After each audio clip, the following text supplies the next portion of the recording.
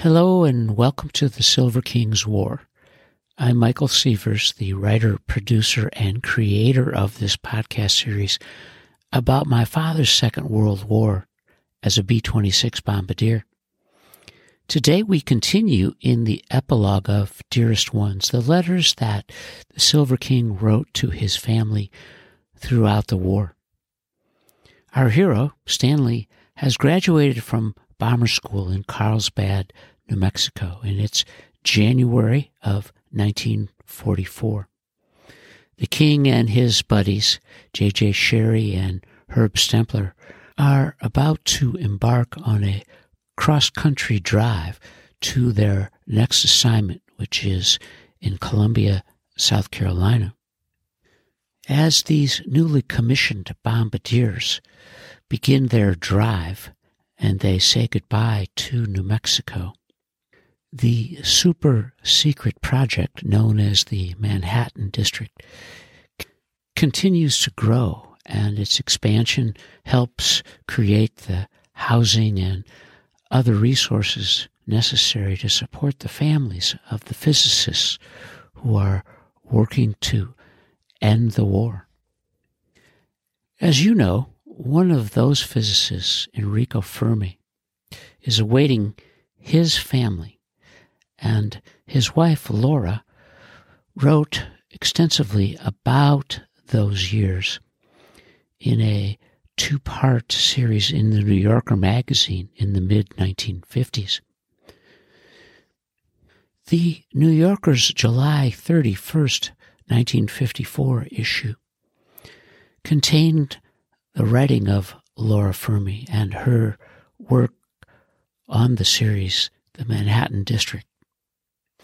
The Fermi family was en route to New Mexico, as Laura wrote. When we arrived in Los Alamos in August of 1944, we found the confusion and the disorder that always accompany rapid construction. Barrack-like structures seemed to have been scattered at random around the few original school buildings. They stood at strange angles on streets without names that loafed aimlessly about the mesa. The buildings were all alike and all painted green to make them inconspicuous among the green pines and against the green background of the hills. It was the rainy season, and the downpours turned the clay soil into slippery glue that stuck to our shoes and then hardened into heavy soles. In winter, the snow, melting under the muddy sun, again turned the soil into glue. Buildings under construction emerged from thick seas of mud. Construction materials and felled trees were piled along the sides of rutted roads over which bulldozers, cranes, and trucks rumbled as if they were the masters of the place. One strip of the mesa was fenced off with chicken wire. Behind the wire was the technical area, to which only persons with special badges could gain admittance. The main entrance to Los Alamos as a whole, the East Gate, led out into the desert and on to Espanola and Santa Fe. Through the West Gate, open to civilians during certain hours only, you reach the mountain country, the fishing streams, the ski slopes, and the woods of blue spruce and ponderosa pine, and the aspens that turned yellow in the fall and covered the hills with gold foil. No matter by what gate you left Los Alamos or came into it, you had to show your pass to the MPs on guard. We were assigned to Apartment D in Building T-186, one of a dozen identical two-story, four-apartment houses on a street that started near the water tower at the highest part of town, sloped leisurely down toward the virgin country, and faded away into it. The apartment was small, but adequate and comfortable.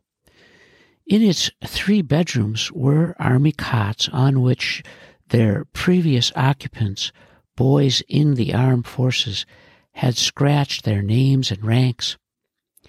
Sheets and blankets were stamped "used" in big black letters, which made them hardly inviting, until we learned that the letters stood for United States Engineers Detachment. Everything provided for us was stamped either "used" or GI, even light bulbs and floor mops. But through the 3 windows of our living room, I could see the round green tops of the Jemez Hills slanting down against the sky, as in a 3-panel picture by an old master. There were no man-made marks on those hills, and I could call them mine. We had just taken possession of our apartment and were busy unpacking our suitcases when there was a knock at the kitchen door.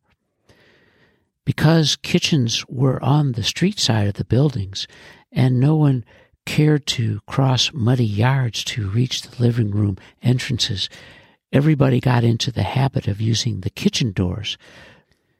There were no telephones in the homes, and knocks at the door were frequent. A man and a woman walked in. The woman was tall, with stronger features and bigger bones, and apparently greater assurance than the man, in whose pale face one noticed only the intelligent eyes.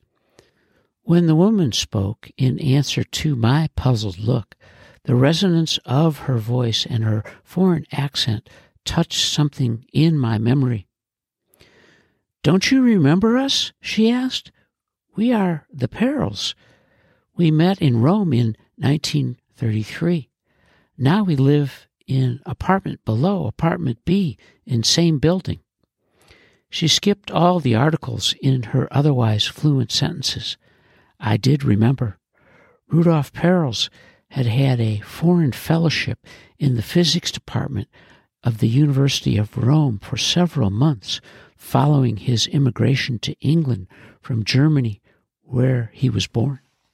Rudolf explained that he had come to Los Alamos from England as a member of the British mission, a group of British physicists who were to help their American colleagues in their new and arcane line of work. He and his wife, Genia, had arrived a few days before, and their 2 children had joined them from Canada, where they had been evacuated when the bombing of London started. We hailed the act of fate that had placed our 2 families one on top of the other.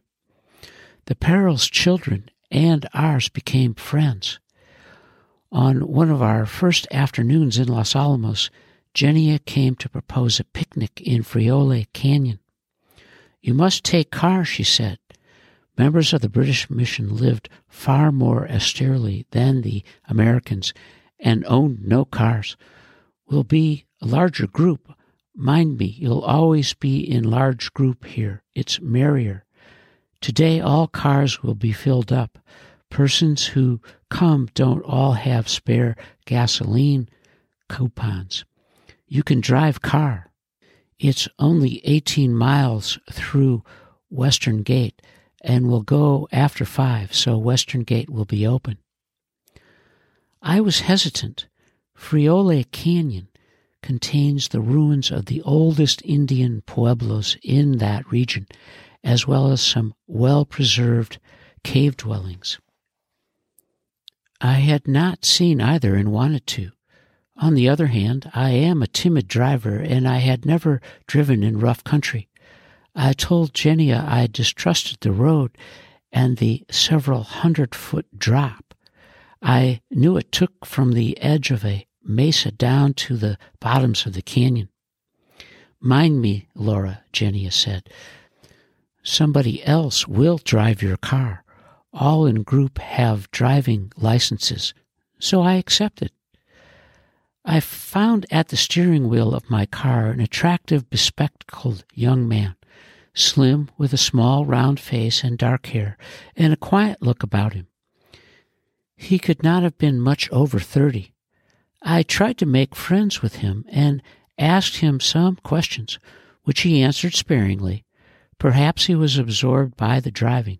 He was not a good driver, and wriggled the car jerkily over the narrow road. He did tell me, though, that he had been born in Germany, and that he had been a refugee in England and was now a British citizen, and that he was a member of the British mission and had recently arrived in Los Alamos. My attempts at friendliness seemed lost on him, although he was extremely polite and well-mannered. I never understand names when I first hear them, and had not caught his. When we said goodbye in front of my home after the picnic, I asked him to repeat it.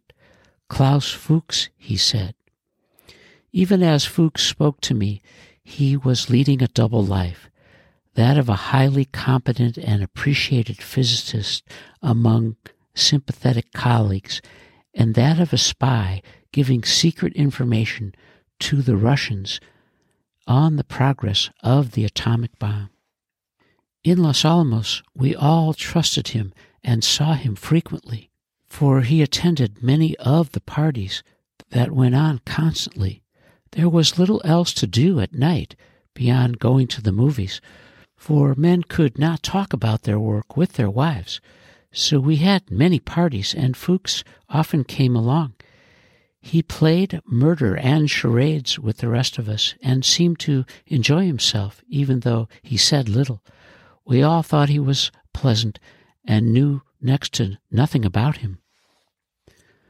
One of our friends at Los Alamos was Edward Teller, the Hungarian physicist who had since been prominently identified with the hydrogen bomb. Enrico and I first met him in Rome, an imaginative man with thick, bushy eyebrows that jutted out over his green eyes like gables over the stained glass windows of some old church. He was among the first to follow Dr. Oppenheimer to Los Alamos. There I found him with his wife Mishi, their year-old son Paul, and Edward's monumental grand piano, which had followed him through many peregrinations. Edward was fond of music, and he devoted a good part of his spare time to it. He practiced on his piano hour after hour. Because he worked in the daytime, he played at night. This left his neighbors perplexed. Should they be grateful to Teller for the beauty of his sounds reaching their ears, or should they deprecate it for interrupting their sleep? Edward had become a well-known figure on the mesa by the time I arrived there. He was often seen walking about absent-mindedly, with his heavy, uneven gait, his eyebrows working up and down, as they always did when he was pursuing a new idea. He also helped his thinking by making uncoordinated motions with his arms, revealing leather patches at the elbows of his jacket. When he could forget his problems, he delighted in simple pleasures. His favorite author was Lewis Carroll, and he started to read Carroll's stories and poems to Paul long before the child could understand them. Edward also composed a rhyming alphabet for Paul, of which the following couplet is a sample. S stands for secret. You can keep it forever, provided there's no one abroad who is clever. As Laura Fermi described the geography of Los Alamos and the terrain of many personalities and what was ahead in some of the darkest days of World War II, we have reached the end of the epilogue, Part 12 of Dearest Ones, the letters that the Silver King wrote to his family during the war. And you are listening to the Silver King's War.